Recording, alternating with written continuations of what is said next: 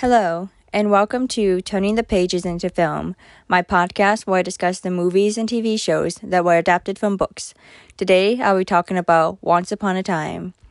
Once Upon a Time is a 7-season television series that spanned from 2011 to 2018. It's a show about magic, evil curses, true love, family, friendships, adventure, and deals with Rumpelstiltskin. That's right, I said Rumpelstiltskin. Because this show is adapted from not just one, not just two, but multiple fairy tales. Once Upon a Time combines and intertwines many of the old fairy tales into one expansive story, and it even includes elements in the modern times of our own world. So, unlike my other 3 episodes in the podcast so far, this series I'm talking about today isn't based on one book or a single series. Instead, it's a show that has taken elements from various fairy tales and combined them to make the world and story that is Once Upon a Time. And later, this series includes fairy tales that were created by Disney, such as Brave and Frozen. What's fun about this show, though, is all of the different stories and characters combined.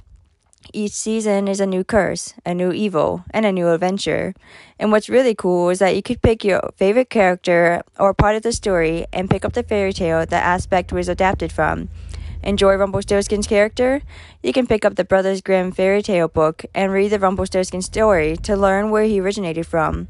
You can even watch the 2006 film Happily Never After to see a more goofy version of his character.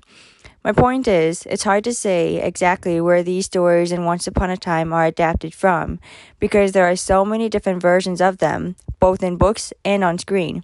Heck, even on stage for that matter. Fairy tales are well known and are greatly loved stories, and they never grow tiresome. So, if you want to believe in magic and have hope and true love again, kick your feet up and dream along with the fairy tales on screen and in the books.